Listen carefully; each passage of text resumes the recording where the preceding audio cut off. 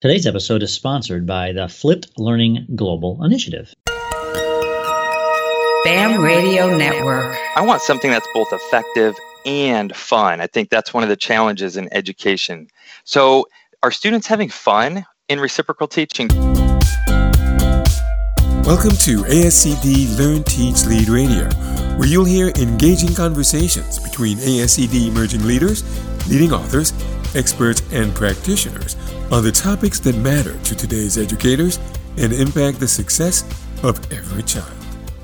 Hi, I'm Kyle Hamstra. Tonight we have author Lori Oczkus via Skype, author of Reciprocal Teaching at Work, Powerful Strategies and Lessons for Improving Reading Comprehension. I want to dive right into these questions because this topic is fascinating. First of all, can you tell me what is reciprocal teaching? Well, reciprocal teaching is a comprehension discussion technique that has been around for several decades, and that some researchers named Ann Palingscar and Ann Brown put it together.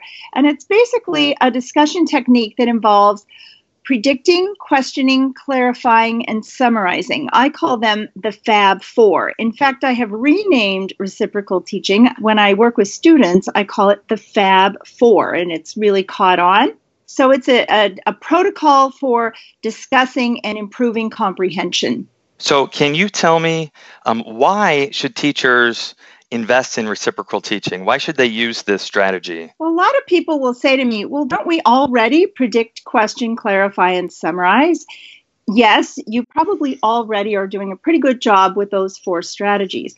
But what's really wonderful about reciprocal teaching is that it's a metacognitive technique that teaches students to use four strategies in concert together, just like we do every time we read. We don't just predict the whole time we read. We summarize, clarify, and question. So by doing this, what we're doing is we're teaching students to use a strategy that's very powerful and natural.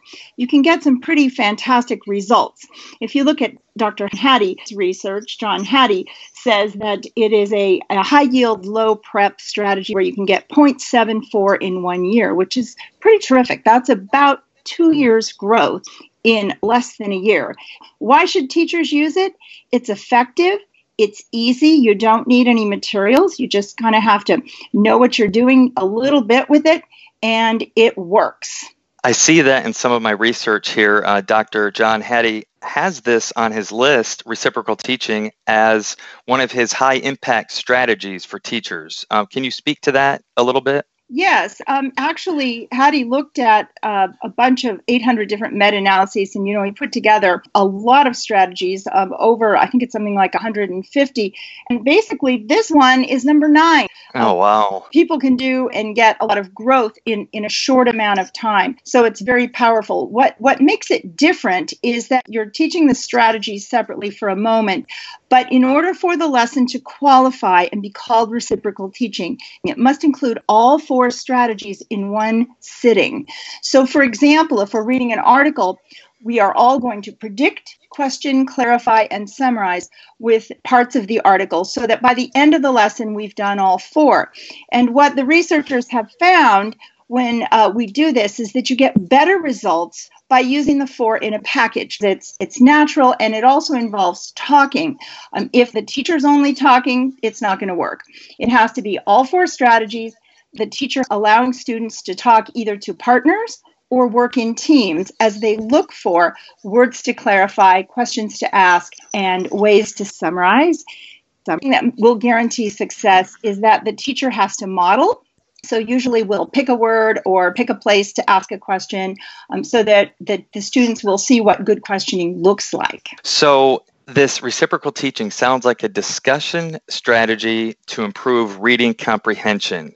It sounds to me like it's very research-based and effective. But if I'm an educator in the classroom, especially with ELA or teaching reading strategies, I want something that's both effective and fun. I think that's one of the challenges in education. So are students having fun in reciprocal teaching? Picture this. I've got kindergartners on the floor around me, and we're conducting a read aloud, and I tell the students we're going to do the Fab Four today, and we have a little hand signal for each of the strategies. So I stop every few pages and say, what are you thinking now? And they show me I have for predicting, it's a crystal ball, and they pretend they're rubbing their crystal ball. For questioning, they hold up their fists like a microphone.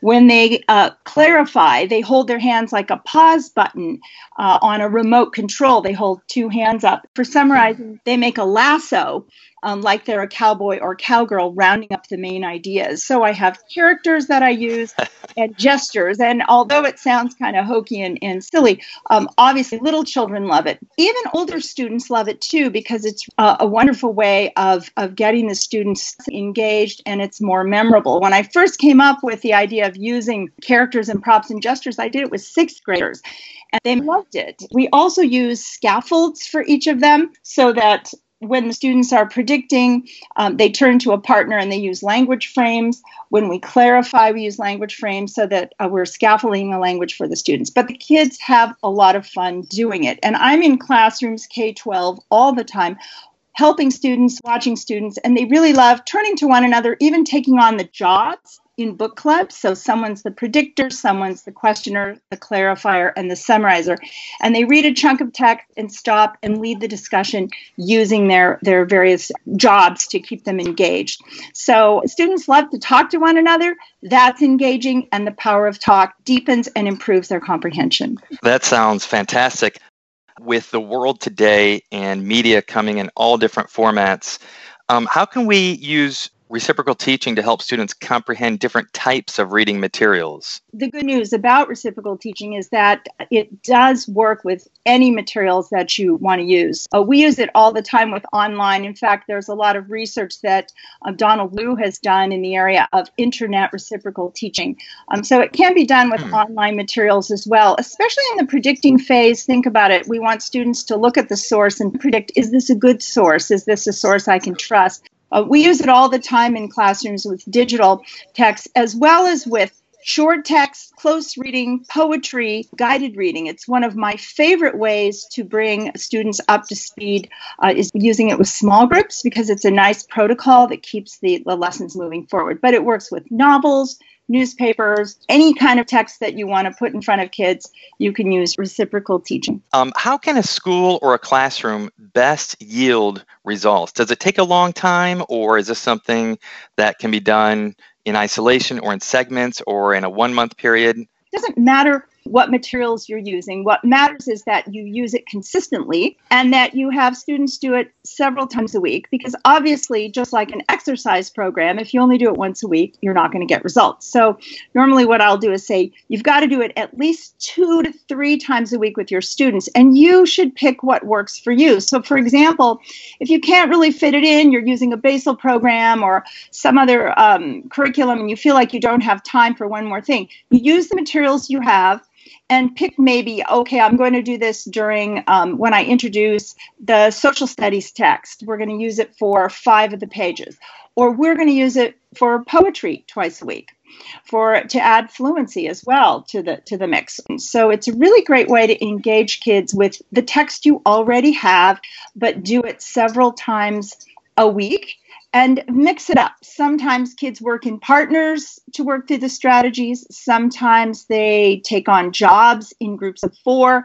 And other times you might do a read aloud and just pause throughout and let students respond quickly in writing, not for long, but then to talk to one another. Thank you, Lori. If I wanted to do reciprocal teaching, how can I get started? Well, the best way to get started is just to jump in. Don't wait until your students know all 4 strategies. I usually just say, what do good readers do? And then they list strategies on the board, and I say, well, here's 4 we're going to focus on: predict, question, clarify, summarize. And I pick a high interest read aloud, and I predict with the students, have them turn to a partner and predict. Then we read a little bit of it and pause, and I'll say, okay, now let's think of something we're wondering. Let's ask a question. What could a teacher ask on a test? What sentence here could we take and flip into a question? What else do we want to ask about? Then we read a little more and we pause again. And when you get to clarify, we choose words that we think are tricky. I usually use the frame, I didn't get the blank, so I blank. I didn't get the word, whatever it is, so here's how I did it. I chopped it up, I reread, I read on, all those good strategies. And then last but not least, we summarize, and we have the students do that. One of my favorite strategies for that is to have students choose their favorite part. We call it a favorite part strategy or a favorite part summary. They sketch a little photo or a little picture of what they liked best, and then with their team, put them in order of the text. But getting the students involved quickly and easily, it works well. I would start with a read aloud or poetry or short articles. Those are the easiest ways to get it going in your classroom. Wow, thank you very much. To get a copy of Lori's book, Reciprocal Teaching at Work, Powerful Strategies and Lessons for Improving Reading Comprehension, go to ascd.org. You've been listening to ASCD Learn, Teach, Lead Radio. This program is produced by Accretive Media for the BAM Radio Network. Thanks for listening.